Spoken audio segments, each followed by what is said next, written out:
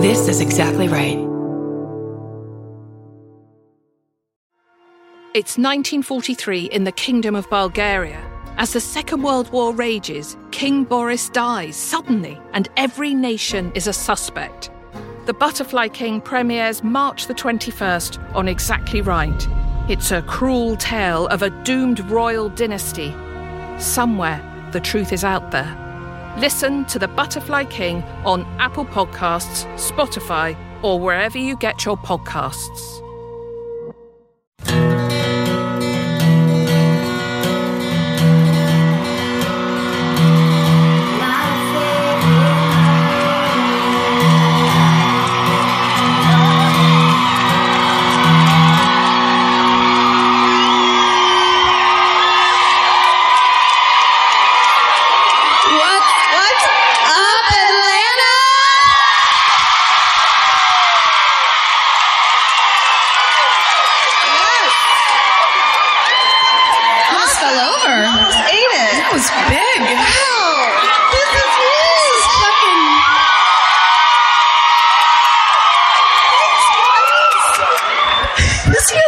Like a real concert. Very cool. You guys know we're not David Bryan, right? Bryan? We're Eddie Vedder. Wow, Atlanta, what is up? Nice to see you. Wow. So nice. We have our satanic carpet here. Yes. We had some masons weave this carpet for us. Just a lot of very intense symbology only we understand that we'll be looking at all night while we worship our Lord.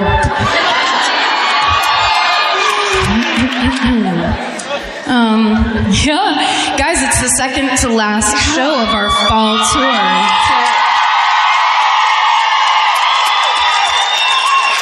So fast. It went by really fast. But we're happy, excited to be here. Yes. You guys have great food. Oh my God. I appreciate that. And a great hotel room. That's the only thing I've seen so far. God, it's gorgeous. I did a thing I haven't done in so long on tour, which fills me with joy, is that I ate something outside of the hotel room. It's always a good idea. And went to a vintage store, which are like the only two things I love. Which one? Give him a plug. Shit. Oh. Goodwill. Goodwill. It could have been the Goodwill. Actually, I just broke into someone's house and stole their clothes. That's what I call it. Sweater. That's God vintage damn shopping for me. I ate at Mary Mac's, though. Ooh. Holy shit. That was amazing. Now, how did you get in? I guess there's normally a long line, but we just breezed right in at like 2. Yeah. No big deal. You're like, I have a podcast. So you're going to want to seat us in the window, probably. Well, when I put my name down to, get seated, and I just fucking love being here, because I'm like, look, they were like, what's your name? And I'm like, Georgia. And they're like, oh, you must own the state. Come on in. Heiress to the Georgia fortune. Right.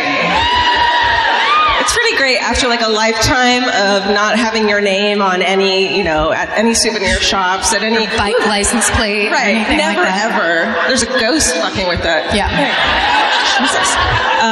Then to see your goddamn name everywhere. It's just like, it's pretty great. I love it. Yeah. You should come here more often.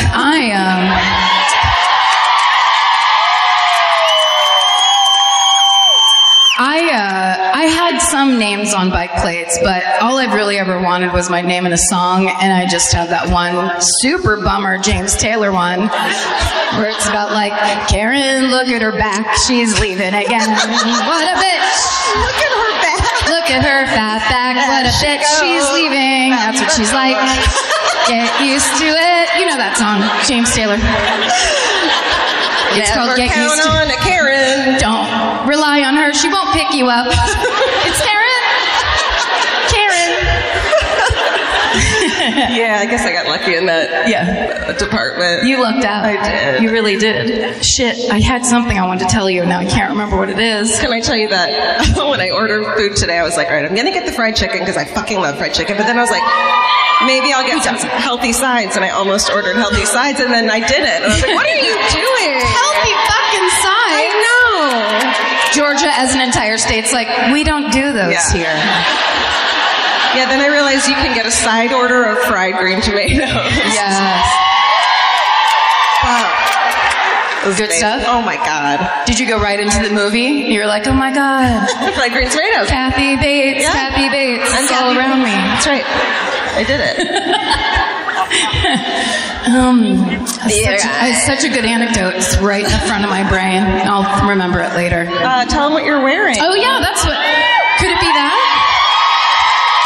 Could it be my dress with pockets?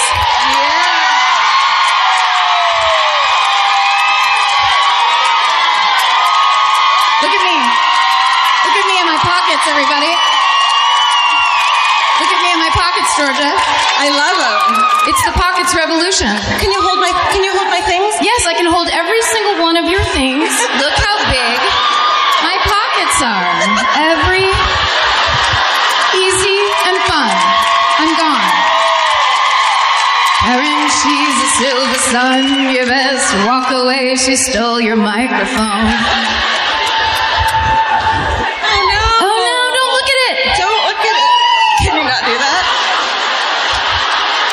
I did it. Good job. Thank you. Let's see your dress. Oh, this old thing. It's just an old thing. Thank you. I'm just excited. Well, I'm wearing my shoes that I got married in. Thanks. Nice. They're falling apart. Not my marriage, though. No, strong as ever. I am excited though, because the dress, fine, whatever, but I've decided that the next tour I'm not wearing black dresses anymore. I just can't fucking do it. Oh my God, you heard it here first. Twitter, Instagram, let the social media world know. But truly, I just can't keep buying black dresses that I'll never wear in real life when I have a closet full of gorgeous vintage, like crazy couch, your grandma's couch dresses. So is that what you're going to do? Are you going to walk us through your collection of gorgeous vintage dresses? I could, and then I'll just start buying more too. Yeah. You should do a thing that not unlike the Hometown Murder, where you wear a dress from the city that we're in that day. What if that's it? What if that's it? This becomes a shopping podcast. I was so happy. But it's going to be hard to get into because it's a podcast about us shopping. We're not going to help you shop. There won't be any interactive parts. How about at the end of the show, I'll just unzip my dress and hand it to someone too. But first you have to go like this.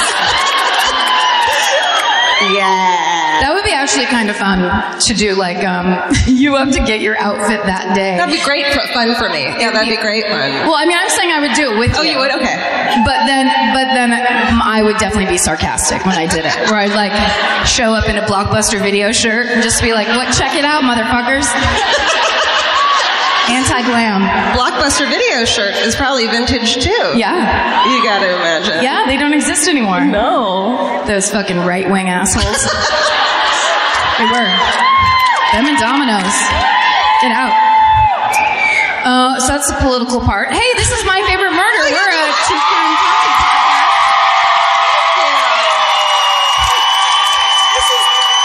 This is your new governor, Karen Kilgaren. And this is shoe superstar Georgia Hardstar.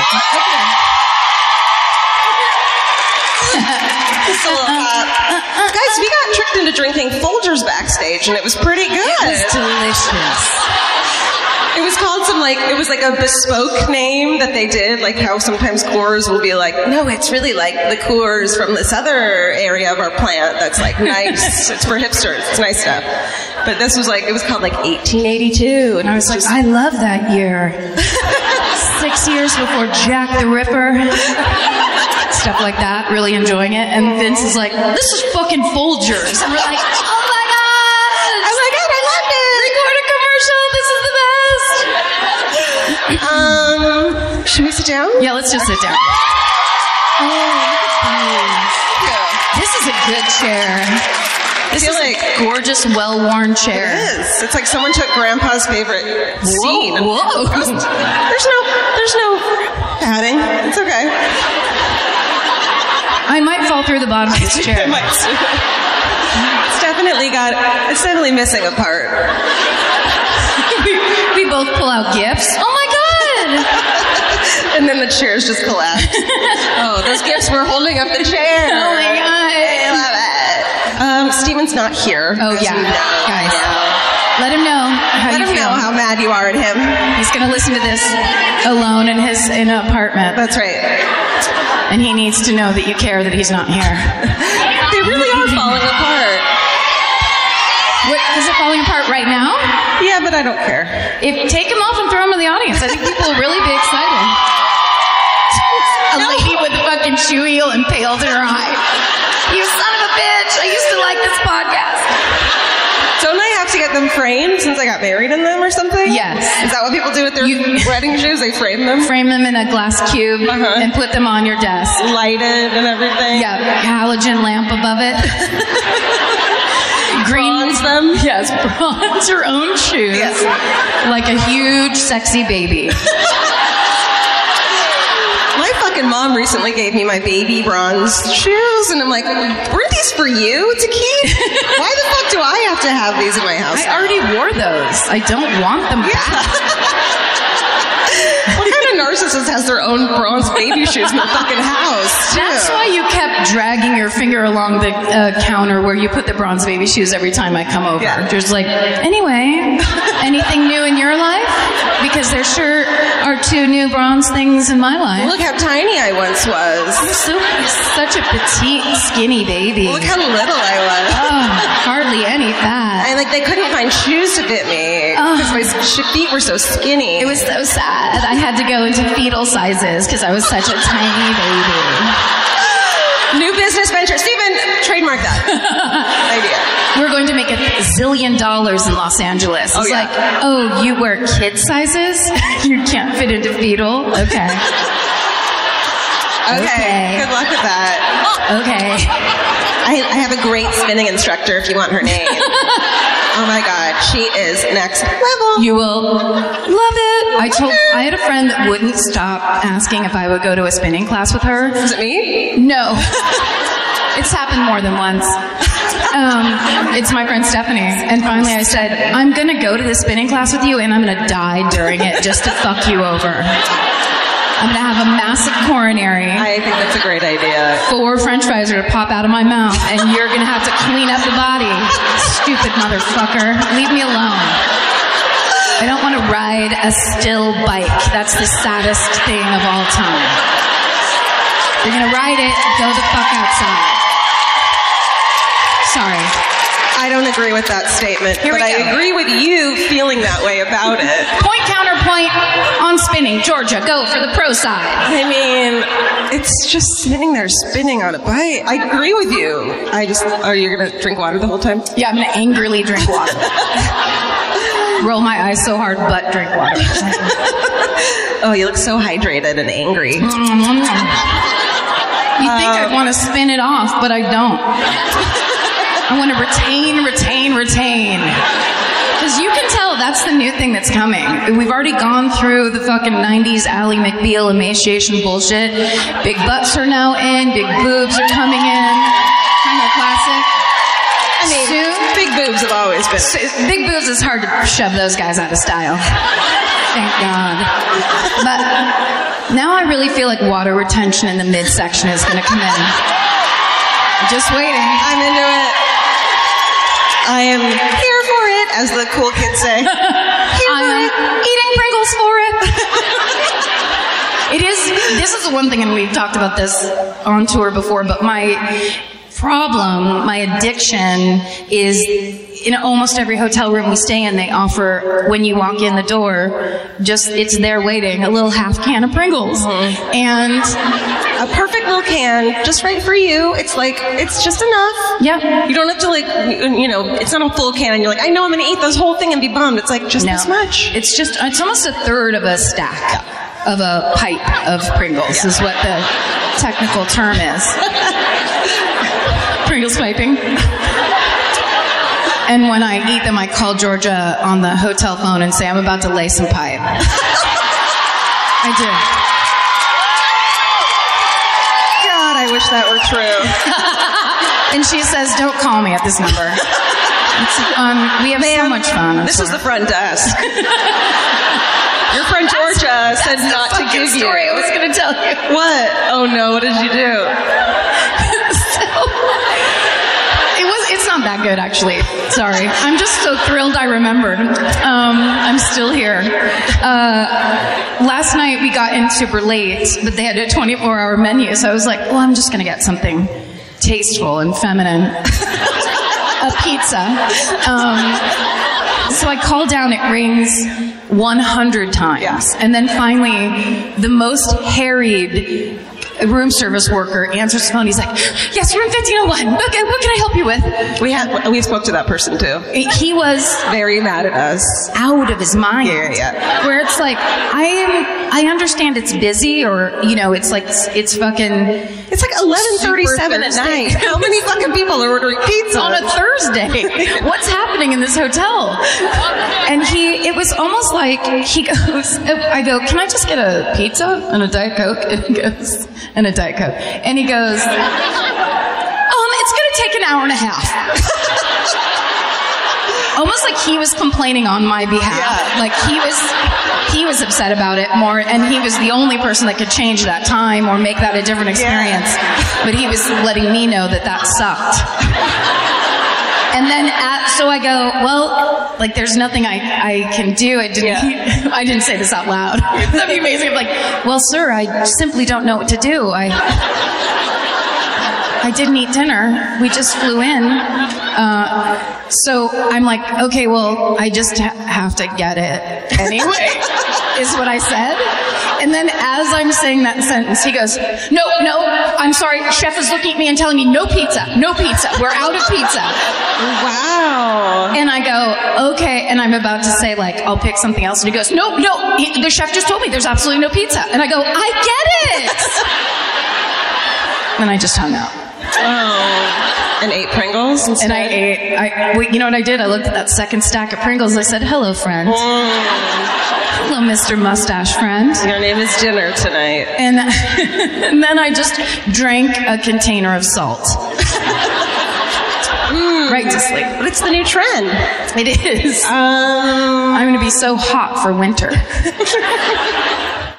Georgia, is there anything scarier than trying to log into an account and it tells you that your password is incorrect? And then you try again and it's the same thing. And after a few more failed attempts, big red letters appear saying you've been locked out and your account is suspended? That happens to me all the time, Karen. But scary password stories can have happy endings if you give 1Password a try. 1Password is a user-friendly password management system. It's trusted by consumers, families, small businesses, and large-scale enterprises. If you're tired of being the family member everyone texts for a streaming login or the unofficial keeper of all those shared work credentials, it's time for you to pass the torch to 1Password. They allow for secure login sharing. With 1Password, you can securely store more than just passwords, autofill everything from usernames to payment details and personal info. They'll also notify you about potential data breaches. 1Password saves everyone time, and in many cases, that saved time equals money saved. The accounting department will thank you. Don't just listen to us. I mean, you should, but don't just do that.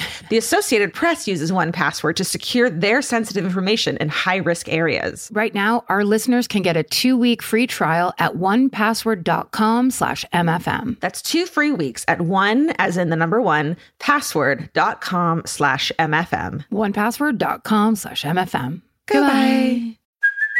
Hey, it's Kaylee Cuoco for Priceline. Ready to go to your happy place for a happy price? Well, why didn't you say so? Just download the Priceline app right now and save up to 60% on hotels. So whether it's Cousin Kevin's Kazoo Concert in Kansas City, go Kevin, or Becky's Bachelorette Bash in Bermuda, you never have to miss a trip ever again. So download the Priceline app today. Your savings are waiting. Go to your happy place for a happy price. Go to your happy price, Priceline.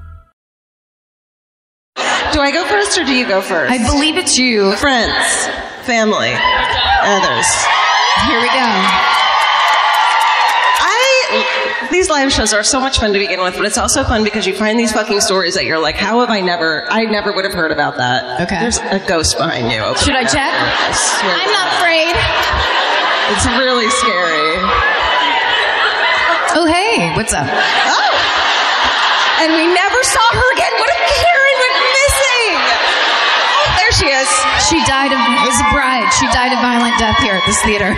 Or maybe it's you in a different timeline. It's fifth dimensional me? Do you like Pringles? In this timeline? Do you like Pringles? Yes. Great, it's you. I'm sorry, I'm so bad at improv. It was a yes or no, and you got it right. I panicked. Two choices are so many choices when you're panicking. Okay, so this is the fucking bananas story of the kidnapping of Barbara Mackle. Oh. You didn't even know about it. I'm going to tell you. Some do. One person does. Yeah. All right. In 1968, here, Barbara Mackle is this lovely 20-year-old girl. She's enjoying her senior year at Emory University in Atlanta. Emory. The fighting. The fighting Jaybirds. That's right. The Jaybirds. Go Emory Jaybirds. Oh, they fight. They'll peck your eyes out in football. The fighting Jaybirds. Squawk, squawk. Yeah. That's right. It just all goes squawk, louder and louder until it's like a crescendo. Until the other team leaves because they're embarrassed. Like, this is too nerdy for us. Sorry.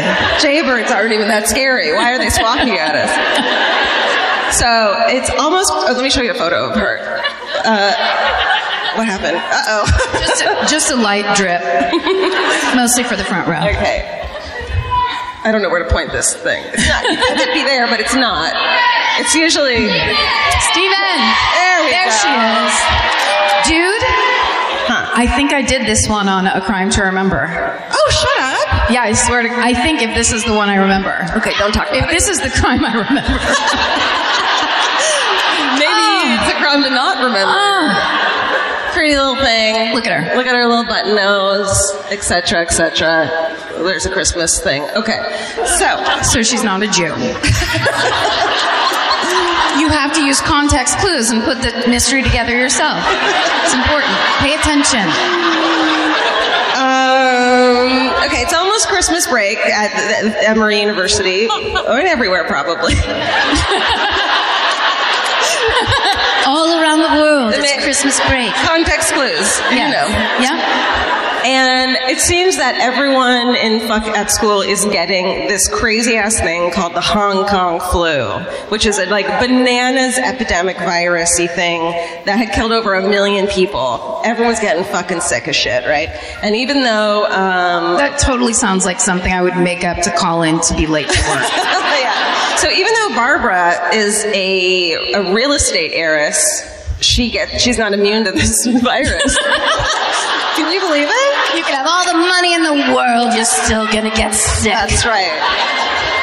That's right. So, shut up, Richies. Shut up, Richie Rich. So she comes down with the Hong Kong flu, but she doesn't want to go home. She has her finals to take still, so even though she's sick, she is rich enough that her mother drove from their family home in Florida to take care of her so she could go to things. To class? Yes. So she's rich in love. Yes. Citrus Grove is where she's from, which is richy rich places in Florida. So I can't. My mother, if I was sick and had to go to class, she'd be like, "Good luck. I hope you do well." My mom's got that, the slight Munchausen by proxy thing where she's the best mom when you're sick. It's lovely. If I'm ever sick and need her, she's fucking there for me. Not as a dick. That was terrible of me to say. She's just there because she loves me. Well, not because she has a fucking disorder. I don't know. I think you're right to be suspicious about her love. I think you're right to doubt love. It's very tricky. Oh, I am so fucked up. Okay. So, she comes to Georgia to take care of her sick daughter for Christmas break. They're staying a few miles from campus at the Roadway Inn in Decatur, Georgia. So gorgeous at the Roadway Inn. That's where we're staying too. We love it. We love it. Amazing We'll room stay at service. Roadway Inns. Only Roadway Inns on this whole tour. We pull right up into our room. Sorry. We sleep in the car. At around 4 a.m. on December 17th, 1968, still there, there's a knock at the door of their room, and a man is dressed as a fucking cop, and he says he's a fucking cop, and he tells Barbara that her boyfriend, Stuart, had been in a car accident, and to open the door and let him in. Which you would do. You would do in 1968. These days we know if you're a cop alerting me about a car accident that already happened, you don't need to be in my fucking hotel room to tell me about it. Whisper it through the fucking window. Call me on the phone. Why you need to be in here near me? Yeah, let me see your badge. Let me see your badge is the fourth question to ask.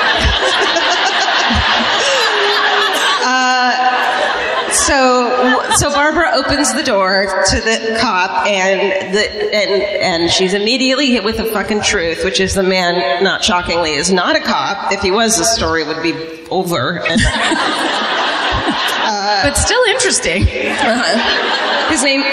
guy's name is, the not cop's name is Gary Christ. He's a 23-year-old from Miami who was a research assistant at SeaWorld. Hold on. Real quick. Yeah. We'll get into him more. Well, I mean, like, I'm just saying he would go on Wikipedia and look up stuff about orcas, No, and then just be like, 1968. guess what? Oh.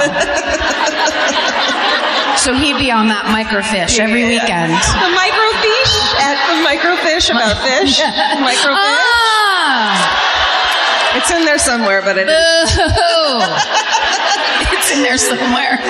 It's right there. It's right there. It's right there. And he isn't a cop. He had actually been stalking Barbara for months, planning her kidnapping. Ooh, okay. So let's go back. In the fall, way before all this started, of 1968, this guy Gary had gone to the Miami Public Library to look at names on a social register. He was looking for, he gave a fake name and said he was researching wealthy Floridians to learn about their work habits and personalities for a psychology dissertation. That's not true. No, it is not. It's a terribly concocted lie about the rich. That's right. But back then they were like, great, we'll give you their social security numbers and you can have everything, anything you want about them. Home address, P.O. box, Right. parents' names. Exactly. He was actually planning, in reality, Gary's planning one of the most elaborate kidnapping plots in FBI history. Shit. This dude Gary had escaped. He was like a convict that he had escaped from prison and on the run, but he was a really smart dude, so he like got a fake name and was working at a college as a research person. Or SeaWorld. It depends on what Wikipedia you ask. Depends on what paragraph you're looking at. That's when he was doing all this research, what he was really looking for was to get that victim. He found this guy, Robert Mackle, who was a wealthy real estate developer with ties to President Nixon. And what Chris was looking for was a daughter who was a rich, tough-minded female. That's what he was specifically looking for, because he wanted to find someone who could stand up to the trauma of being kidnapped and his crazy kidnapping plan. Oh, sorry. So, Yeah. So he was kind of casting his victim. He was. And he didn't want to feel bad when it was over, Yeah. so he was like, I need a sturdy lady Yeah. that can handle being pulled out of her roadway motor lodge at 3 a.m. He's like, I need someone who is, he wouldn't do a child. He has, I guess, scruples. I don't know. He wouldn't do a whale because he loves fish and mammals. He wanted, he tried to find this, was he casting a fucking kidnapping victim, someone who could deal with the ordeal of being kidnapped. Well, I mean, it's partially considerate. Yeah, I Gary. guess. Half thanks, Gary. I'm sure when Barbara found out, she was like, thank you, I guess it's a compliment. And he found Barbara Mackle. She was the 20-year-old daughter, and he thought she was the perfect victim. So let's see. The Mackle family, they were this crazy land developer people in Florida. They changed the landscape and demographics of Florida with their company, General Development Corp., largest land development company in Florida, blah, blah, blah, who cares? I care. Okay. They turned thousands of square miles of swampland and thick woodland into residential communities for the middle class. Oh, thank God Thank the you middle so class much. has somewhere to live. Pave right over it and put in a parking lot. And they also developed Marco Island and Port St. Lucie. Good shit. You have these guys to thank for your place. How about you write the Mackles a letter for once? Maybe this Christmas break. You could write them a nice note. Okay, so back to the Roadway Inn at 4 a.m. when Barbara opened the door. So Gary Kristen, his accomplice, who is a 26-year-old female named Ruth Eisman Shearer, she's disguised as a man. They break the fuck in, they rush inside, and they chloroform Barbara's mom and tie her up, and then they force Barbara at gunpoint in the back of their waiting car. Can I just tell a quick story that I don't know is fact about that woman, the accomplice? Yeah. Is this the story you did for... yeah, but no, it's not the truth. This is just what I made up in my mind when I heard this part of the story. Absolutely. What do you think this podcast is? It's all bullshit. Yeah. Mostly bullshit. They worked together at SeaWorld? Or they met in college? So he escapes prison, right? And she meets him in college. I think he's like working for one of the teachers. He's super smart. And she's like, this guy's hot. I might have a photo of him, but I'm scared it's going to... What photo did I put up? Roll those dice. There he is. Well, hello. Yeah. He's like a Jason Mantzoukas kind of... If Jason Mantzoukas was trying to hypnotize you from across a party... Yeah. After he got a nice haircut. Yeah. Yeah. Sorry. If that guy was like, hey, do you want to go down to the coffee machine with me? I'd be like, sir, no, absolutely not. Go back into your office. He looks crazy. But this girl met him and then found out about his escaping prison, and I guess that dick must have been great because she was like, let's do it. She's like, you know what? It adds, it doesn't take away, it adds. So she was like, not only am I okay with this, I am going to help you. I'll accomplish the shit out of you. I just imagine that her glasses are so thick that her eyes are 5 times bigger than they actually are in real life. I think we have a photo of her. Oh, please. Okay. Look at her. She's like, yeah, that face. Yeah. She's like, that's fucking... still waters, bitches. We don't all have to be blondes. That dick. I got that breakout dick. I got that orca dick. Holy shit. Is it the end of this tour or what? I'm out of my mind. It fucking is. Because look at her eyes. All right. She keeps her hair short because she doesn't have time. She's getting so much dick. You know what I mean? You gotta go. 3 brushes and you're out. What are we doing? How is this a job? Fun. This is our job. We get paid. Best thing that's ever You pay us happened to me. To talk shit to you. Truly in all my life. A true dream come true. I could never have imagined. I'm going to start crying. Do it! Hey! How about in the television made-for-TV movie from 1990 called 83 Hours Till Dawn? That'll make sense more later. That's an exciting title. Deadeye's Gary Christ is played by Peter Strauss. Peter Strauss. From, of course. How do you not know? I didn't even put who he's from because I figured you'd always know this shit. I mean, all I can think of is the guy from Airplane that goes... Never see a grown man naked? It's not him. Sorry. Go ahead. He's from 6 Feet Under? Oh! Can someone look it up on a computer, please? Steven? A desktop, Everyone not a phone. pull out your laptops. A desktop? A desktop only. Yeah. Only a desktop. Is that Peter Strauss? Strosa. Oh, it's his father. Jerry. And Barbara is played by Samantha Mathis. Oh, yes. She's usually a blonde. And she's from And she's from Arkansas. I don't know. Samantha Mathis was in a bunch of 90s movies. She was like a teen... Super Mario Brothers. Super Mario Brothers? Fuck off. She was. What did you say? Our food critic right here. I mean, food critic, movie critic, TV critic. We believe you. I believe you. I don't think any of this is real. Okay. All right. Who cares? Okay. So anyways, they chloroform the mom, they kidnap Barbara into the car, and they drive her about 20 miles away to a remote pine grove in Gwinnett County near Duluth. Such a powerful county where all the pines are.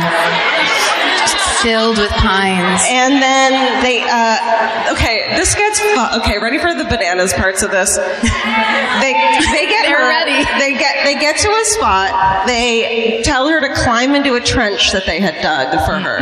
And I would be like, no, I will not do that. Shoot me in the face, asshole. Yeah. That's what I'd say. And You might as well. no, don't do that. Oh, don't do that. Don't do that. We've decided for you to not do that. Okay, but here's the thing. Let's don't forget this poor fucking girl has the goddamn Hong Kong fucking Oh, that's flu. right. So bad that her mommy is taking care of her and she's 20. Like, that's hardcore. So she's just like, are you fucking kidding me? I can't even eat a saltine and you're getting me into a fucking... She's like, can I bring a hot water bottle down there with me? Because I'm already very uncomfortable. Right. And rich. So at the bottom of this trench is a strategically engineered fiberglass box that they had made. It had a pump and 2 plastic pipes that gave Barbara air from the outside. And they had left food, water that was laced with sedatives, and a battery-powered lamp to keep her company. And then they buried her fucking alive in this box. Spoiler alert: she survives. That's why the movie's called 83 Hours. I don't want you guys to get scared. That's why the movie's called 83 Hours Till Dawn. It's because she fucking hung out down there for 83 hours. 3 hours is like almost 2 days. What's that in so long. What's that in 2018 years? In 2018 years? Yeah. That's 15 years. That's right. Yeah. The only cool thing about, first of all, I'm picturing those 2 lunatics making their own fiberglass box. I think we talk more about Constructed, that. right? All right. Yeah, we'll talk more about that. But then also, cool of them to put sedatives in the food. Because that's, if you're buried alive. Night. Come on. I want to go night. Please. Yeah. How about a ball peen hammer I can hit in my own head? Yeah. It's fucking crazy. That's why, because remember when he was like, I want to find someone who's not going to go crazy when I kidnap them? This is why. Because he was like, I need someone who's going to fucking not lose their goddamn mind. Gary, if you're going to do something where you have to pick an incredibly strong individual because you're going to bury them alive, you sidestep that part and then go straight to what you're doing and give that more of a think. Yeah, never in there is there a, what the fuck am I doing? I mean, never. Is it the strength of the woman that needs to be worried about, or my mind? Okay, so then Gary takes a photograph of Barbara lying down in the trench while she holds up a handwritten sign that says kidnapped to be used for the ransom note. Y'all want to see it? Yes. Okay, I have to warn you, it kind of looks like she's smiling, but she's actually they had already sedated the shit out of her, so she's not smiling. But are you ready for your nightmare? So just, she can't control her lip muscles anymore, and they're just falling back? They're like, you guys, this is, how have I not heard of this? Am I wrong to say that looks like me a little bit? Oh! I see it. Your nose, yeah. And I would be like, yeah, let's keep them sedatives coming. More pills. How scary. It's too close, also. It's terrifying. Okay, so then what happens is they shovel 2 feet of mud on top of the box, and she would remain there for 3 days, aka 83 hours. I said 83 hours. Sorry. 83 hours. In her book that she later writes about it, called 83 Hours Till Dawn, Barbara recalls the experience. She said, quote, I screamed and screamed. The sound of the dirt got farther and farther away. Finally, I couldn't hear anything above. I screamed for a long time after that. No. No. So Gary and Ruthie. I wish she had done yoga or something. She probably did after. Yeah, I bet after she was great at it. Yeah. So Gary and Ruth are kidnappers. They contact Robert, Barbara's dad, and demand a ransom of $500,000. And I do have the equivalent of today. It's $3.5 million. Oh, shit. That's a lot of money. In exchange for Barbara's safe return, and Robert Mackle's played by Robert. Did I already say that? Robert Ulrich? No. That's who he's played by. We don't know who anyone is anymore, so it's okay. Is that Skeet Ulrich's dad? Yes. Okay. In the note, the kidnappers specify that the ransom is to be put in a suitcase and that Robert had to make a drop in the woods alone. And because of Robert's connections with the president, the FBI director, J. Edgar Hoover, dispatches the man who investigated both Kennedy assassinations to oversee the case. Yeah, but I'm like, we didn't solve the first one, so how the fuck are you gonna... Right? Finish your other fucking job. 5 shooters on the hill. That's right. And maybe the second one, according to some people. What if Hoover calls that guy? And he's like, I'm going to send down the guy that investigated. And they're like, oh, thanks. You're not. Okay. Appreciate it. Well, Barbara's never going to be found. Okay, so Robert is fucking determined to get his daughter back, of course. He gets all the money together, puts it inside a suitcase, and he goes to bring it to a bridge that's near, he goes to bring it to the drop point. Great. But it doesn't go smoothly, because Robert gets fucking lost looking for the drop-off point. Oh, Dad. Dad's losing his shit. No, I don't need the map. I know, it's around here somewhere. Right. Oh, this looks familiar. It's fine. I got it. And meanwhile, Gary's like hunkered down with binoculars, like, where the fuck are they? This is crazy. It's kind of a big deal. It's kind of a big deal. This is the moment. Finally, he finds the drop-off spot, and unfortunately, the FBI, who's like waiting for this shit to happen, didn't tell the local cops what was going on. So the drop spot is right next to where the local cops like to hang out and have like their lunch in their car. So there's 2 fucking cops sitting in a car right by the drop point, and I said no cops. Right. I didn't invite them. And they're like, we don't know what's going on. Everybody loves this bridge. That's right. Gary grabs the money and he's coming down the fucking. He is hanging out with a suitcase full of money, a rifle, and scuba gear when he happens upon these 2 fucking cops. And that look on his face. Yeah. So he's like, what? Nothing. I love scuba. I love water. Fucking capers. He fucking starts to run. The cops open fire. He gets away. And he had to fucking jump over a fence and he injures his groin pretty bad. Aww. So Ruth. Yeah, no, it's great. 83 hours to sunset or whatever that. It was a comedy. It was a farcical physical comedy. Not for Barbara, who's still fucking in that goddamn box. That poor baby. And then she goes, oh, a lamp. Click. God, this food is good. It's just relaxing. Okay. So then the FBI probably kicks the cops in the dicks and is like, what the fuck did you do? But after that, they find Gary's abandoned car. And inside the car, they find photographs of Gary and Ruth. Some of them are naked photos. Ooh! Just around the car? They're like Polaroids are in the car. Gary. They take Polaroids and then just throw them over their shoulder. Yeah. They're just like, the 60s. Apparently there's one photo where he's got the cop hat that he used to get into the house, and it's over his D. Maybe. That might not be true. Who wants some Miranda rights? Oh, did you make it up? I didn't make that up, but I saw that somewhere. Jesus Christ. And then they find that the car is registered to a person in the name of George Deacon. So the second ransom drop is successful. And so Gary had to leave that money behind when he ran from the cops, but he does get this money. And the FBI at that point traces this guy, George Deacon, to the University of Miami, where they realized that he had built ventilated boxes for a living. Oh. Maybe for Star Wars? No. SeaWorld. Same diff. So maybe that's what it maybe all the same characters. I think that he must have made what are they called? Aquariums. Sure. It's our new theme of our podcast. Right. And so that's how he made the box to put her in. Right. So he made those for a living. He was like, picture if we had a dolphin, but she was a lady. She didn't need water. And then, so George Deacon, turns out, is our friend Gary. So it's one and the same.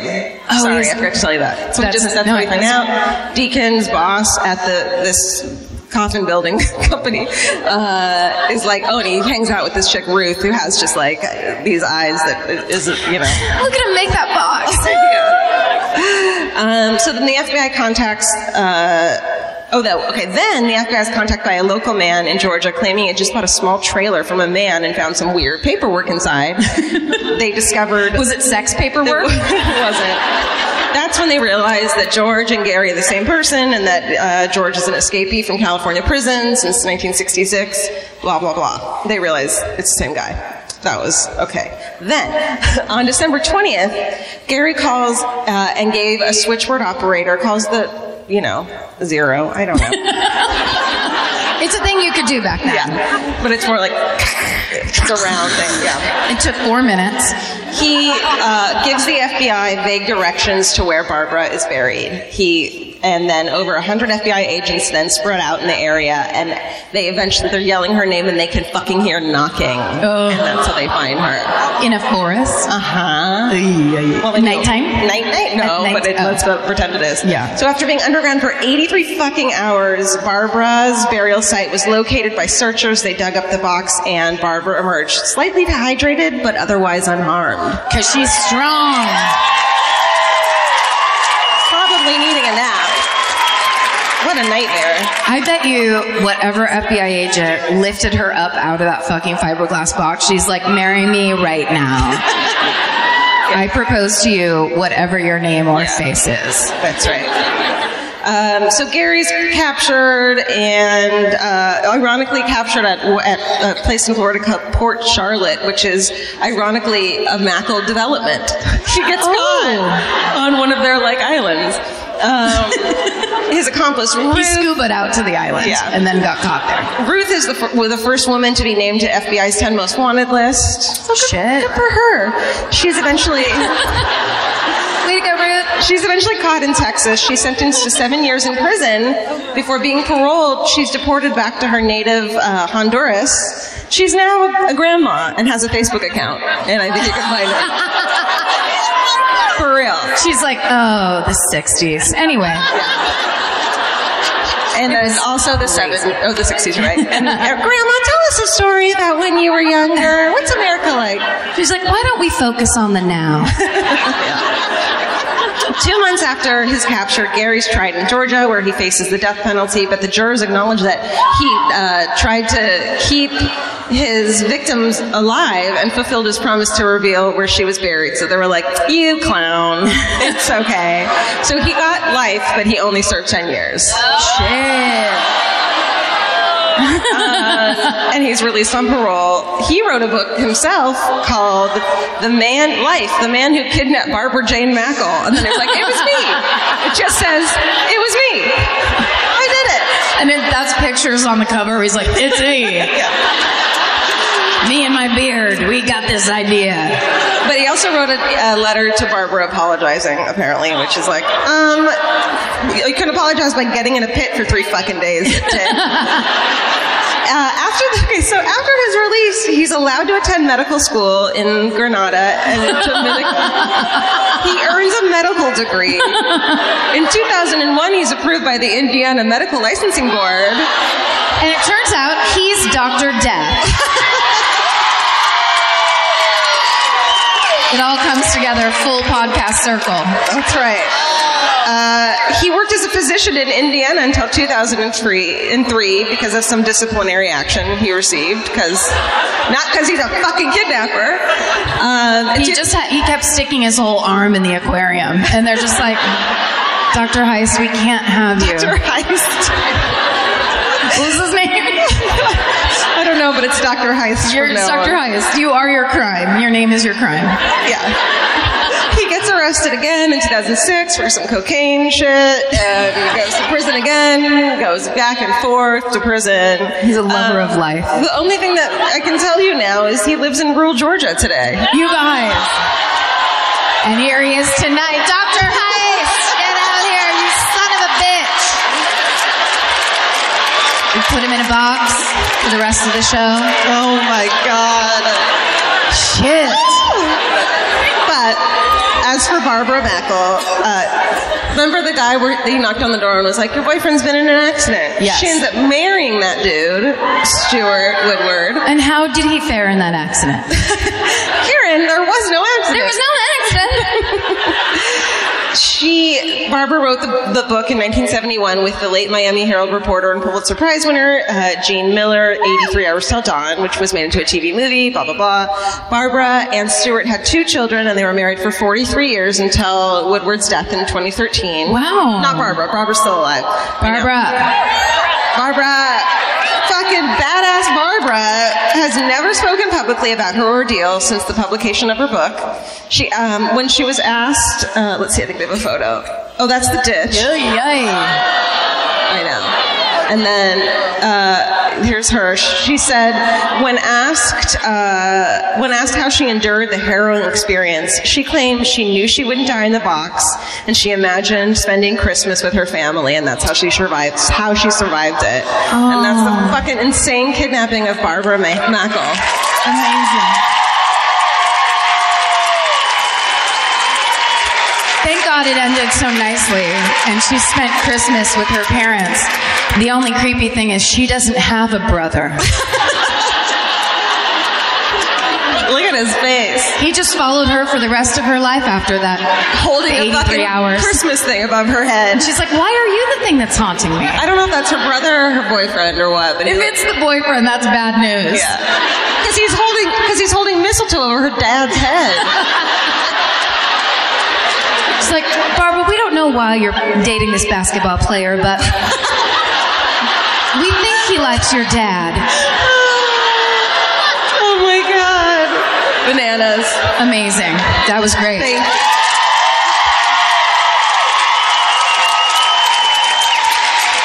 It's so funny because I did that story on that show, but I don't remember anything. All right, so I also wanted to do something a little different, and I had never heard of this. It's true crime. It isn't murder. It's the story of the Barbie Bandits. Oh, you don't know the story of the 2007 Barbie Bandits, Heather Johnston and Ashley Miller? I don't. Okay. Well, you're about to. You know what scared me just now? There's something on this document that is Oh no, is it the wrong document? We'll see. Most of the information I got from this was from a terrible fucking ID show called Pretty Bad Women. Oh. Because they're pretty and they're bad. Oh, ID. You can do better than that. Which reminds me of every comedy show in Los Angeles in the 90s when I first moved there. It was all pretty funny women. I actually got booked on a show at the Comedy Store called Pretty Funny Women. And when I showed up, the woman who booked it was her show, she goes, this is so great because you're pretty and funny. And I was just like, I have to go. I couldn't find a parking spot. So I'm going to bail on this show and all of comedy. All right. So, let's see. We'll start with Heather Johnston. Okay. So she was actually the focus of an episode of Primetime, which you can watch on YouTube. That's pretty hilarious. Throughout this story, the parents and the teachers and different people, they constantly talk about that these 2 girls fell in with a bad crowd. I'm here to tell you these 2 girls are a bad crowd. They are the definition. Own it. Go for it. And they really do. So Heather Johnston is a suburban teenager. She's got everything going for her. She's a good student. She's a promising tennis player. She dreams of someday being a swimsuit model. Dare to dream, Heather. So do all of us. I mean, wouldn't it be the best if you could just stand around in a swimsuit no matter the weather with a bunch of strangers taking your picture? Critiquing you and telling you you're fat, even though you've been starving for 17 years. But in her junior year of high school, she begins to rebel. She starts dating a guy her parents don't approve of. They say you have to stop dating him. She says, fuck you, or something like that. No one in the history of you have to stop dating him has ever stopped dating him. No. It's the best when your parents are like, we don't like him. You're like, yes, I'm going to date the shit out of him. That's all I'm looking for in a man is someone my parents hate. Yeah, parents, I think parents these days have learned that lesson where they're like, oh, we're not going to tell you we hate him and you can't stop seeing him. We're going to just get up into your life. Yeah. No, we love his face tattoo. It's great. Make sure he comes to every dinner we have. Yeah. Okay, so she moves out of the house because her parents are like, you have to stop dating him. She's like, drives away, and of course drives back 3 months later, like, he's the worst. And they're like, come back and play tennis with us.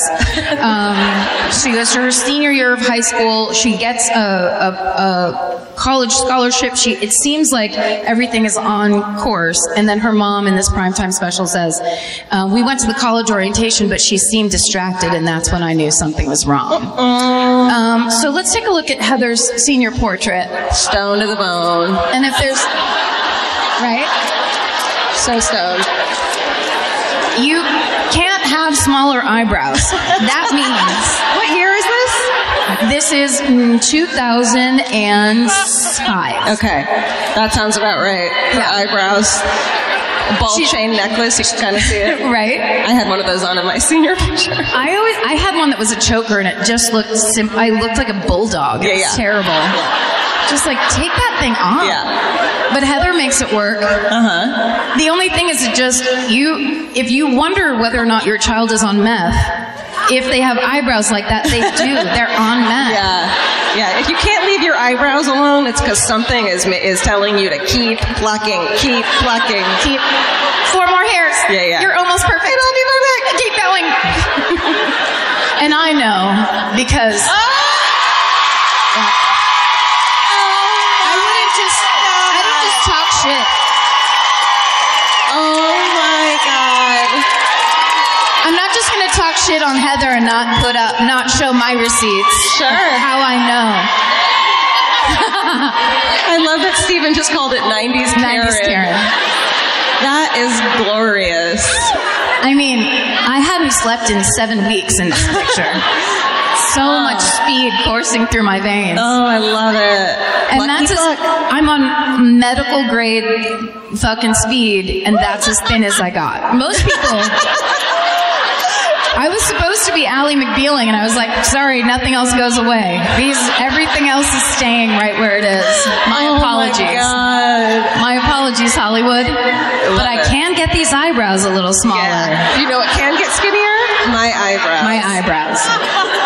All right, so. I thought you might put one up of me, but... Of you just doing a huge line? I didn't even know that existed. Don't do drugs. Don't do drugs. For real. I mean, at least not meth. We'll just tell you about fun things we did. Yeah. Don't do white drugs.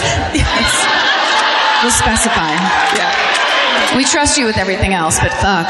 You step into that white drug world, you're going to end up a Barbie bandit. Ready? Okay.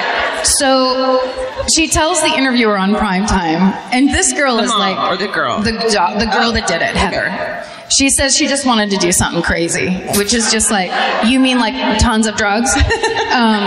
So she gets a job at a strip club called Shooter's Alley, which I'm sure you've all been to and enjoy so much. After party at Shooter's Alley. Shooter's Alley, where all your dreams of romance come true. That sounds like a sexual innuendo that I don't understand and don't want to understand. Well, yeah, I know.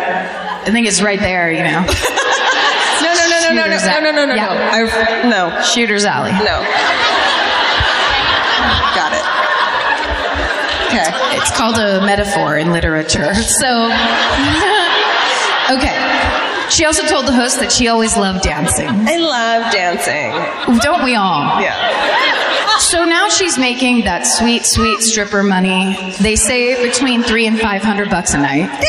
That's good shit. She's 19 years old. Yeah. Oh, yeah. And as Missy Elliott says, ain't no shame, baby, do your thing. Just make sure you're ahead of the game. That's right. That's the key. No judgments. No job judgments. You get that fucking money however you want. Yeah. But then you don't let people tell you what to do. Right. That's what's important. You get a savings account. That's- Let us tell you what to do. Put that money in a savings account. Pay taxes on Get it. an IRA for Christ's fucking sake. Yeah. I'll just put you on the phone with my dad. He'll tell you all about it. Retirement's important because You don't want to strip forever, Karen. there's a high rate of burnout. You're going to get tired of that pole. You're going to want to go into modern dance or square dancing. Tap dancing. There's always tap, especially when you're older. That's right. Okay, so then she finally breaks it to her parents that she's stripping, Okay. which I'm sure was a calm conversation over a warm mug of herbal tea. They kick her out of the house, of course. So that's when she moves in with her coworker and best friend, Ashley Miller. Okay, who's also a stripper at Shooter's Alley. Ashley was described by her high school teachers as being quirky, fun, and fun-loving, and which is the same as fun, although it's more about her. She was a cheerleader and she volunteered at a local nursing home. Right. Oh, here's her. This is her senior portrait. Damn, she's tan. A good friend would bail you out of jail. A best friend would be sitting right next to you saying, "Man, we messed up." Yeah. Oh no. Yeah. This is what we call foreshadowing in the screenwriting community. She was planning on going to jail with her friend for years before it happened. Also, that's it's an unaccredited Jeff Foxworthy quote. Are you serious? Yes.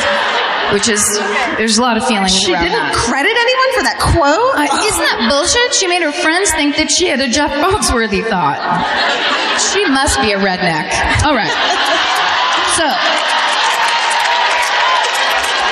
thank you so much. Under that, it says, plans to major in business administration at Gainesville College. Right? The fighting. Orwellians. Orwellians? The fighting Orwellians. Yep. They're such a menacing, creepy crowd. Or the Orwellians. They just creep you out, and so you just give up the game. You forfeit the game. Like, these guys are creeping me I don't want to out. fight against a talking pig and then that other guy. Yeah, God, this looks like the future looks bleak here. I don't want to win. Not nice. I don't know why I don't even. Oh, this was such a hard game we started. It's a tough game. You know why? Because you don't want to be too creative, and you don't want to be under creative. Right. It's hard. It's hard to hit it. I think Orwellians was beautiful. Thank you. You're welcome. It turns out that Heather and Ashley take over Shooter's Alley. They take over the school. Okay. They take their high school asses into Shooter's Alley, and everyone's like, "Oh my God, Christmas has come early." Because it turns out that Ashley, after high school, had gotten a job at. They won't say it in this Pretty Bad Girls show.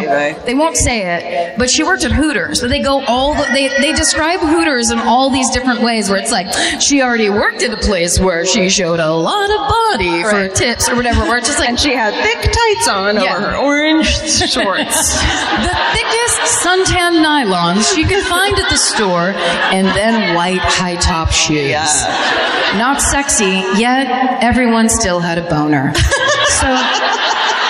Oh, God. As she's working at Hooters or some such place, maybe an unfranchised, mom and pop style sex waitress restaurant. Ew! That's where you want it, near your wings. Yeah. Oh, God. So she's working there and doing the fucking hard job of being a waitress while at the same time being like, take a fucking gander, now tip me. Yeah. And she thinks to herself, I could be making way more money and just take my shirt off. Yeah. Well, at a strip club, not there. And she's like, who got the zucchini circles? Just weird, flat, unexciting boobs, but still the shorts. None of this is written on this piece of paper. You didn't plan the zucchini circles joke? It sounded so like written. So Nopes out of Hooters, goes to fucking Shooter's Alley where all your dreams come true, meets her friend, Heather. They're like, this is the best. Let's move in together. They get an apartment. They're getting all their singles, putting them in piles at the end of the night. Again, drugs, hairspray and drugs. Yeah. And of course, tweezers everywhere. Okay. I had to pull some screenshots. I make Steven's life hell because we're supposed to get him all the pictures we want to use in like the afternoon so he can put these nice mortises on everything and make sure that basically only the first 300 people can read the little things that he writes there. And everyone else is like, we don't even know what's fucking going on. Okay. Also, he puts that newspaper mortise, but like the picture could be twice as big. Yeah. And instead he's like, but look at my design. Yeah. Love it. God bless him. God bless Steven. Yeah.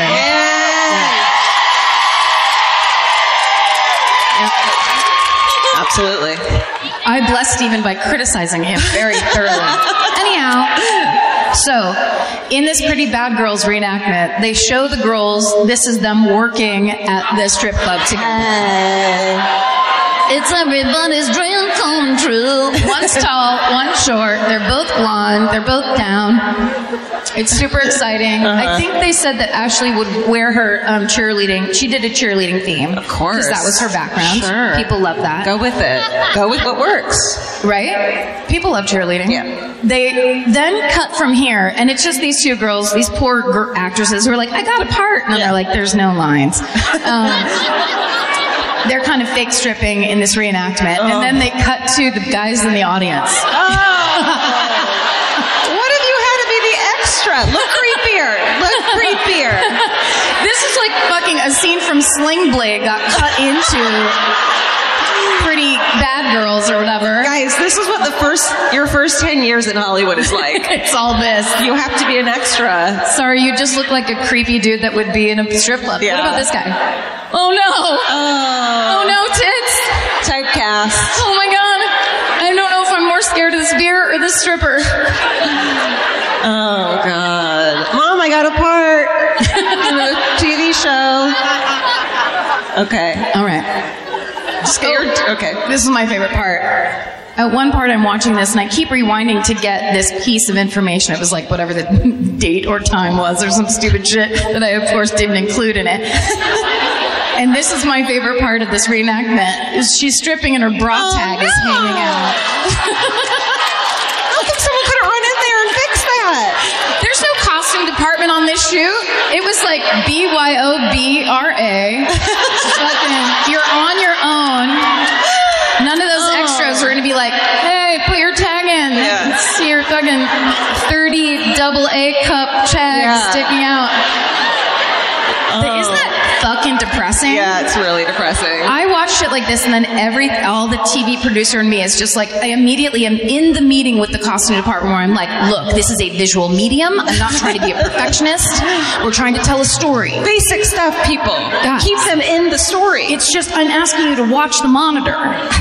That's what I was doing at 5:30 today, as I'm trying to fucking put this story together. Okay.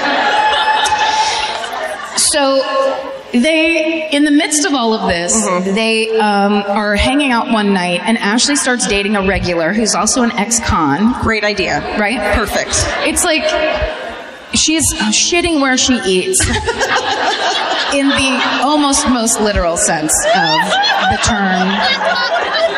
And the way they keep telling the story, first person and second person, is that one night they're all joking about robbing a bank, and then the boyfriend goes, yeah, we can rob a bank. And basically is like, I'm going to make your dreams come true. Bitches. I don't like that. So right? Yeah. Yeah, it's very undercutting and disrespectful. It is. So Heather and Ashley both think they're all joking. Right. And that it was just something to talk about while they snorted their 100th line of cocaine. But it turned out Ashley's boyfriend's serious, and he calls the next day. The more cocaine you do, I feel like the more robbing a bank sounds like a great idea. Yes.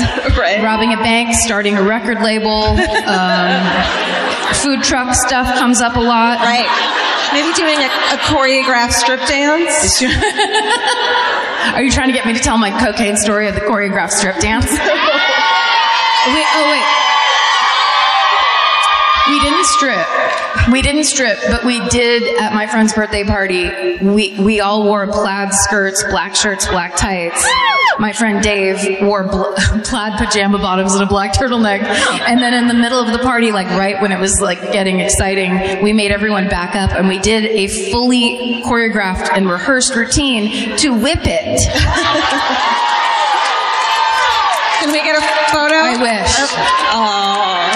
If there was, it would just be me with just tons of cocaine pouring out of my nose.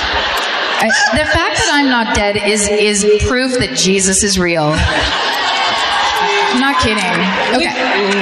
So, they think they're joking cocaine style about robbing a bank. Yeah. The boyfriend's absolutely serious. He calls them the next morning and gives them very specific instructions of the bank they need to go to, what they need to write on the ransom note, the whole fucking thing. Great. Is it a ransom note when you're robbing a bank? The take charge man. That's right. You know? It's nice when, like, he orders for you and, like, when he picks the place that you should go on the date and when he plans the bank robbery that he makes you do for him. Okay, so they get into, so on February 27th, 2007, these two girls get up and they kind of like throw themselves together and they get into the car. Later on, there's a picture of, I don't have it. I saw a picture and I didn't want you to see it. I just want to tell you about it. But they did show a picture in this show of the inside of the car, and there were like no less than 4 empty boxes of Newports. Yes. And I was like, these girls are smoking menthol cigarettes. Yes. Things have taken a turn. Yeah. This serious shit. I fucking, yes. When you're like, I'm going to smoke, but it's also like having a mint. No, it's not. Okay, let's stop talking about menthol cigarettes for 1 second, Georgia. Can we ever stop talking about So now they have this plan. They've been told, you're going to go rob a Bank of America. And they're like, sounds great. And they get into the car. They're driving to the Bank of America. They realize they don't have any paper to write their ransom note on. Oh, it's so typical. I don't have paper. Do you have paper? What? I don't carry a notebook. What? Why would there be paper? So, the one girl got a college scholarship. She's probably fucking twice as smart as I am. Yeah. But let's just generalize. So, they don't have paper. They have to stop and buy paper. Oh. Yes. Honey. Then they get the note dictated to them what it needs to say over the phone. And then they go to the B of A. And they walk in and they're standing there and they realize it's the wrong B of A. Oh. God, when you're in your like teens, early 20s, you can't get shit right. No. Just like, I drank so much Malibu rum last night. I had too many amaretto sours, and now I'm fucked up. Oh, what did I drink all the? Oh, fucking melon balls. Oh. That's like, if you want to get drunk, but you also like diabetes, you have to try this. It's so delicious. Okay. They pull over, they write their ransom note on their brand new single piece of paper because they're like, we don't need any other paper. We have Blackberries. I don't. We don't need paper. What were those ones, the flip-up ones? Oh. The sidekick. Sidekick. We have sidekicks, thank you. Sidekick. We have our sidekick. Okay. Also, when they go into the wrong bank, they're high as fuck, right? They're high. So they have to call the bank teller who's their inside man. So the boyfriend has a friend who's a bank teller. He's the inside man. He knows exactly what they all need to do. Got it. So he was the one that told them, yeah, I'm at the B of A. And then they're like, we went to B of A, you weren't there. And then he was like, no, bitches. Wrong fucking. And they're like, stop calling us a bitch. Stop it. That's wrong. They were supposed to go to the B of A inside the Ackworth Kroger. Love that Kroger. So they're pulling a bank heist inside a fucking grocery store. That sounds stupid. It's highly dumb. I'm not a bank robber yet, but that sounds really stupid. I honestly, of all the drugs that we were on at this age, I feel like if you and I were doing this and then we got to a Kroger, we'd be like, let's not do this anymore. Like, let's get some fresh fruit and go back and watch movies because this is dumb now. Yeah. Like, it's embarrassing just to go to a bank inside a grocery store. Yeah. It's just like, I'm not poor. It's just convenient. But still, they stick with the plan. Keep going. Keep going no matter what, No matter Heather what. and Ashley. And that's what they do. So they put on what in the primetime interview Heather describes as her stunner shades, which are, they both put on those humongous Paris Hilton glasses. Oh, no. Stunner shades. They were told to wear wigs, but they just didn't do it. Those are too hot. No way. What if I run into someone I know? Sorry, I want to dip out really quick and just say I love both of these girls dearly, and I'm shitting on them, but also how fun. How fucking fun would Ashley and Heather be to just hang out with on a Friday, where it's like, you know, you make plans on a Friday and you're like, oh, fine, we'll go to TGI Fridays. Nothing's going to happen. Yeah. Somebody's going to stay. They're like the waiter. Nothing's going to happen. We're going to go home. Not when you invite these two nutcases. They'll just be like, you guys, so we found this alley. Let's all go walk down it. And we're like, okay, Heather and Ashley made us walk down the alley. It was the best night I've ever had in my life. We were on a train. We stole a train somehow. What? They party. They walk up to the inside man's Kroger bank window. Okay, got it. And they pass him a note that says, give us all your loose bills, no strapped cash, don't press the button, or we won't hesitate to kill you. Whoa. And meanwhile, they're laughing. No. Oh. Stunner shades. This is so stupid. We have to get out of here. Did they have a weapon? What's up? Did they have a weapon? No, just the weapon was that single piece of paper they bought at the stationery store. Oh, paper cut your brain. Oh my God. Stunner shades are just like, oh my God, this is nuts. Okay. Also, that note might as well at the bottom, it might as well have said, also, this is an inside job. Like, who knows, who else would know that it's called strapped cash versus loose? You wouldn't know that. Right. Pressing the button, people know about that, but. Yeah. Okay, so this picture, of course, is what makes them famous because everyone's like, that's how they get the name the Barbie Bandits. Okay. And the fact that they're laughing while they rob a bank. Like, Yeah. of course, the press they were like, it is my birthday, thank you. This is blondes committing a crime while laughing is like, everybody's done for the weekend. We appreciate it. So the inside man hands over $11,000 in loose cash that they have to stuff into a backpack. Oh my God. Yes. And then they just leave, having their picture taken 1 billion times because it's a grocery store and a bank. So there's just no end to the surveillance And cameras. like half the people at Kroger's know them because Yes. they live it's in the town they live in, probably. Oh my God, there's Heather. I play tennis with her. Yeah. What are you doing, girl? Not now. It's not me. Stunner shades. It's crime. Committing crime. What the fuck? So they walk out into the parking lot. They get to their car, realize no one's following them, no alarms have gone off. They burst in, they start laughing again, and they get into the car and drive away. Honeys. I want to say they got lost on the way home, but that would be a lie. I thought their fucking keys were going to be locked in their car. I was waiting for that. Because how cool would that be? It'd be so good. Yeah. And they realize, oh, I attached my keys to the ransom note. Why? So when they divide up the money, they're only left with like $2,000 each. Oh. Because they have to give the cut to the inside man, they have to give the cut to the boyfriend, and they kind of get more than these fucking idiots. Where it's like, just work an extra week at the strip club. Yeah, it's a week's worth of fucking money. You're doing it, girls. Yeah. You're already doing it. So they're like, and the boyfriend says, now just keep a low profile and everything will be fine. Oh, I bet they do. Yeah, they absolutely what they do is they go to the mall. Well, they change their clothes. Oh, good. So they change out of their crime blouses and they go. to the mall for a shopping spree. Oh, hell, that's what you do. Yeah, moments after you rob a bank. Great. Yeah. So there's apparently a fancy salon here called Carter and Barnes that's in the mall.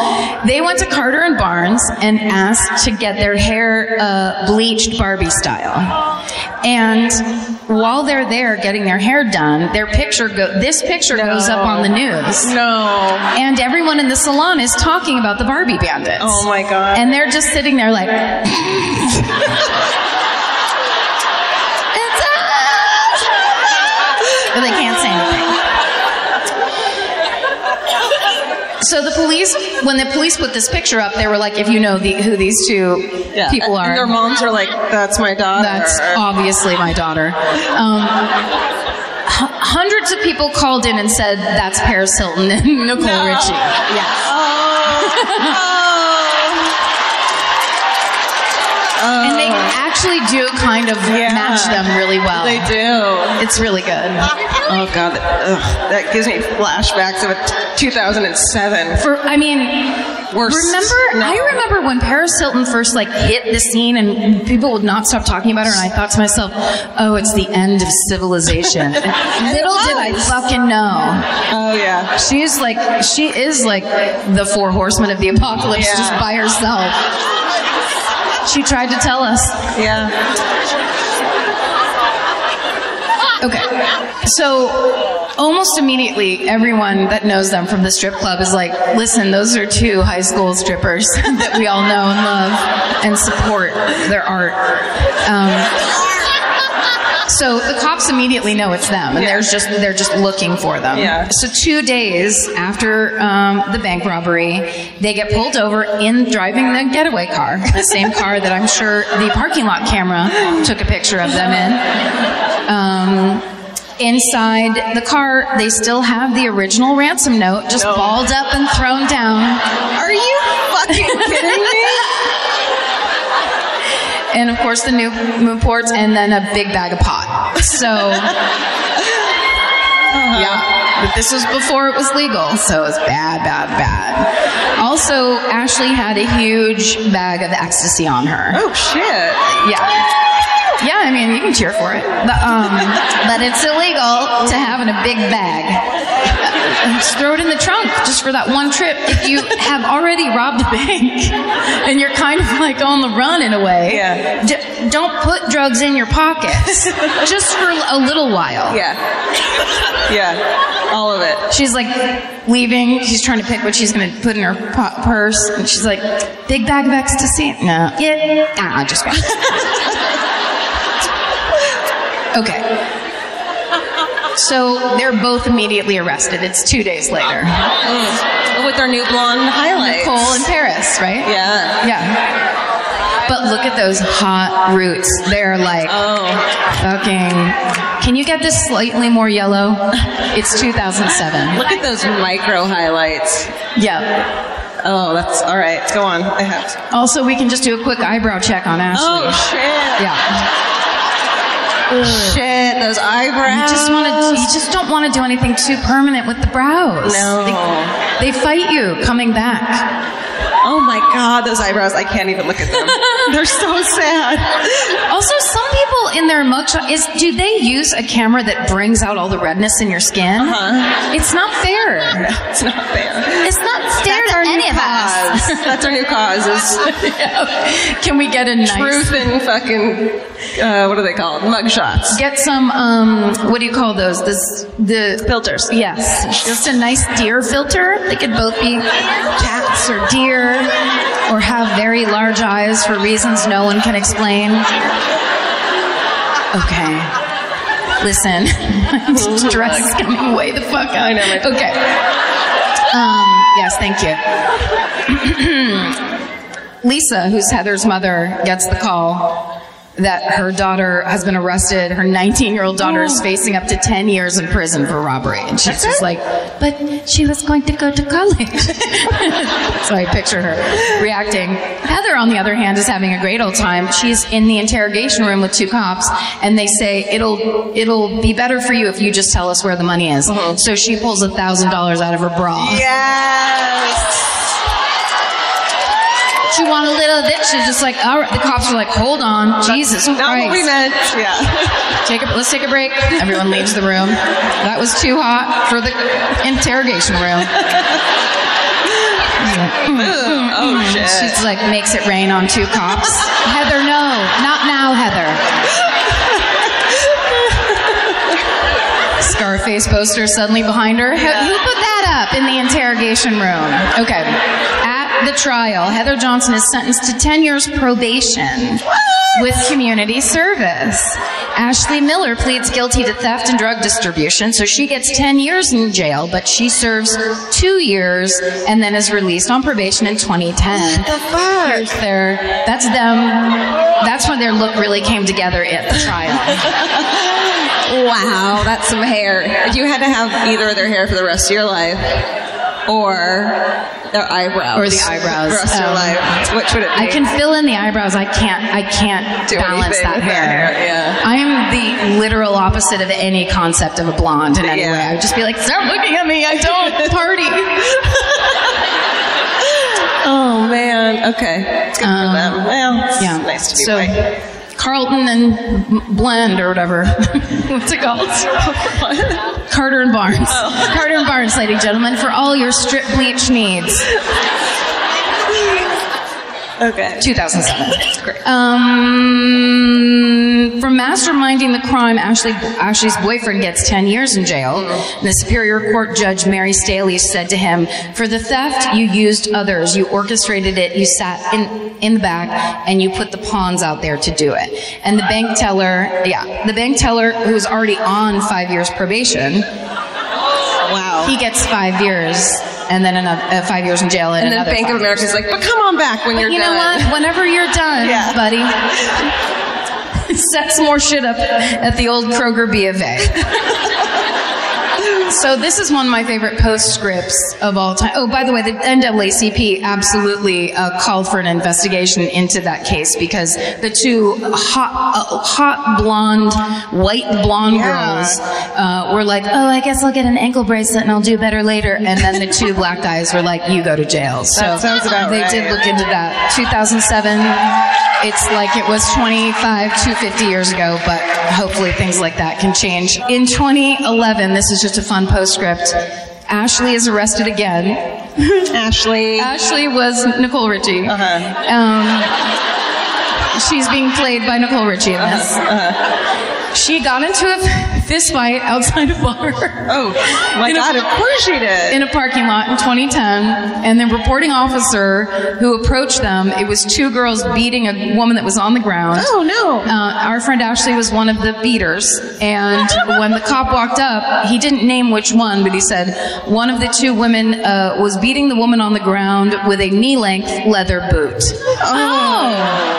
So the party has not ended for Ashley. Or hopefully Heather. And that is the story of the Barbie Bandits, everybody. That was amazing. That was nuts, right? Yeah.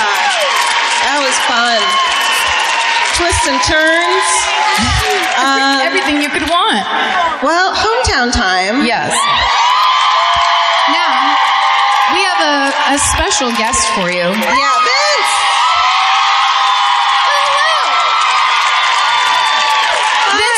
It's not Vince. He's just bringing it.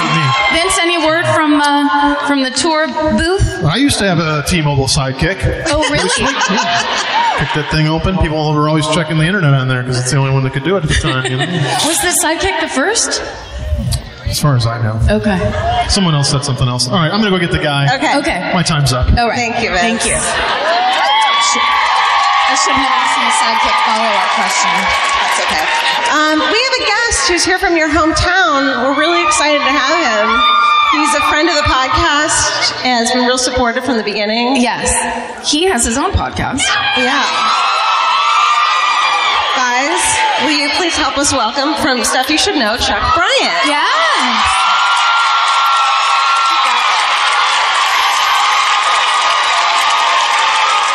He's coming out. Here he comes, everyone. Take your time, take a deep breath. Let's think about it for a while. He also has a second podcast called Movie Crush. Yeah, that we that's did. been on. We did a Silence of the Lambs episode that was quite fun. Real There he fun. is. Hello, friend. Come over here. Come here, you and your wine. Chuck this my Bryant, wine? everybody. Chuck Bryant. Oh, I'm so sorry. Hi. Wow. All these fucking murderinos. And you're Crazy. and you're from here, right? And you said you saw your first concert here ever? Yeah, I saw in 1983 when I was 12. I saw Cheap Trick from up there. And I saw, you'll appreciate this, the Amnesty International tour from over there. And Was many that I'm Not others. Gonna Play Sun City, that era of... Yes, exactly. Yeah, nice. So yeah, being on stage here, thank you so much. Dream come true. I mean, us Amazing. too. We agree. So tell us your hometown. Yeah, where are you from? From Atlanta, grew up in DeKalb County. Went to Reed Ann High School and the University of Georgia. Wow. How about that? The fighting. The fighting? Vultures. Vultures. Yes. Go Vultures. Go Vultures. Vultures. And then moved away a lot of years and have been back for a while. So I went with a case that I picked for a couple of reasons. One is because it is a murder case, so it's very sad. But she was a fucking badass. Okay, great. Along the way. Yeah. And there's the tiniest sliver of silver lining at the end. Great, we love those. That's always nice. It's small, but it's there. Okay. So it's the murder of Meredith Emerson that you all probably remember was like 10 years ago. And she went to the University of Georgia and was hiking one weekend in the National Forest with her dog Ella on New Year's Day, 2008. Oh, wow. And a fucking creep named Gary Hilton, who was like 62 years old, right? Came upon her in the woods, and he had a dog, she had a dog, and she was like a grandpa to her because she was 24, and she was like, well, we can go hiking together for a little while. I know. So, because she is 24 and he's 61, she like kind of got out in front of him and left him. It was not a looped trail that literally would have probably saved her life. She had to double back and come back, and when she came back, he was there with a fucking hunting knife, overpowered her, and the one thing that he told the cops later on was, through this whole thing, she fought him so hard until he was like, and I didn't think she was going to fight anymore. And she kept fucking fighting. Wow. She had I know, right? She had a blue belt in some sort of martial art. And so fucking sad. At her memorial service, her instructor gave her a posthumous black belt. I know. So he ends up keeping her for 72 hours in the woods and in his van, driving her to random ATMs to get money. And every single time, I think at this point she starts to like cooperate a little bit, trying to save her life. And every single time she gives him a fake number so it would alert the bank and give a fucking trail of where they're going. Oh, good. So she's smart. on it, Yeah. which was amazing. A couple of people see them along the way. One is a former cop who was hiking that sees the mess on the trail of like her barrette and water bottles and a dog leash. And he meets up with these other people that are like, hey, I saw a creep in the woods who looked like he wanted us to leave. And none of them call the cops, even though he was a former cop. He didn't even... No. Eventually, they release like the name of who they think this person is. That guy eventually said, "Oh yeah, that's definitely the fucking guy." He parks his van at the end of the 72-hour, or not at the end, ordeal, and it turns out that he had tied her to a tree, went back to make some coffee, came back, and it's so heartbreaking, was like, I thought you had left and were going to just leave me out here. So she was relieved to see him, and he fucking killed her and cut her fucking head off. Oh my God. The worst thing you could ever imagine. Then that's when these people are like, that's the guy. In DeKalb County, not too far from here. I guess this all happened on a mountain called Blood Mountain, by the way. Jesus. I know. And someone called the cops and said, this van that I saw on the news is at a gas station. and he's got bottles of bleach. Get here now. So he was just about to start dousing his van in bleach. Not that it probably would have mattered. The cops show up and arrest him. He agrees to a plea deal to avoid the death penalty if he takes him to the body, which he does. And they ask her mom. He releases the dog, by the way, before he does this. And he was like, it was really hard to kill her because we had just spent a few great days together. I know. So they talked to the mom in court about the plea deal, and she said, I'm fine with the plea deal because I want him to rot in prison for as long as possible. And was like, the death penalty is too easy way out for this fucking asshole. Good.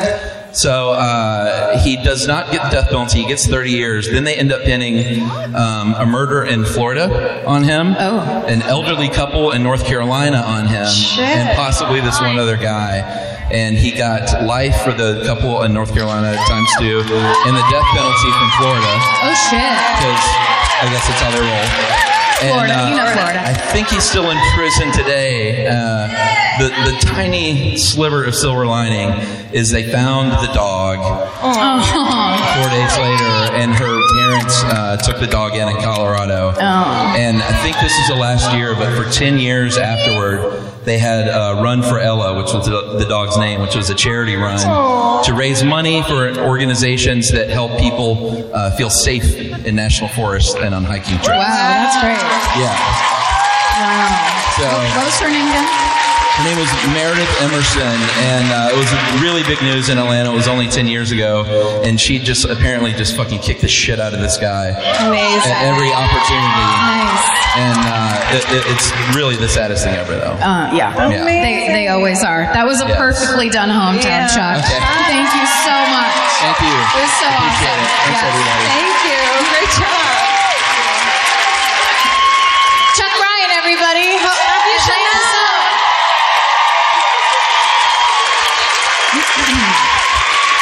His podcast is one of the first big, huge podcasts. He's like an early days. Oh, and also he gave us this card that someone gave him. The Stay Sexy Social is happening here in Atlanta, right? It's benefits and the backlog. It's on this Sunday. Get more information at www.staysexysocial.com. Go to this and raise money for End the Backlog. Thank you so much for doing that. That's so awesome. All your friends will be there. And thanks for getting business cards made. Classy shit. We don't even have business cards. We have to get business cards. Oh my God, we have to do it immediately. We have to do it right now. Also, Payne Lindsay's in the audience Oh, tonight, yes! too. Oh, yeah. From Up and Lindsay Vanished. with his fucking Atlanta child murders. Oh my That's God. right. We got all the big time Atlanta podcasters in the house. In Atlanta. Atlanta, I love you, and not just because your name is Georgia, but you guys are so supportive of us. Thank you so much for having us.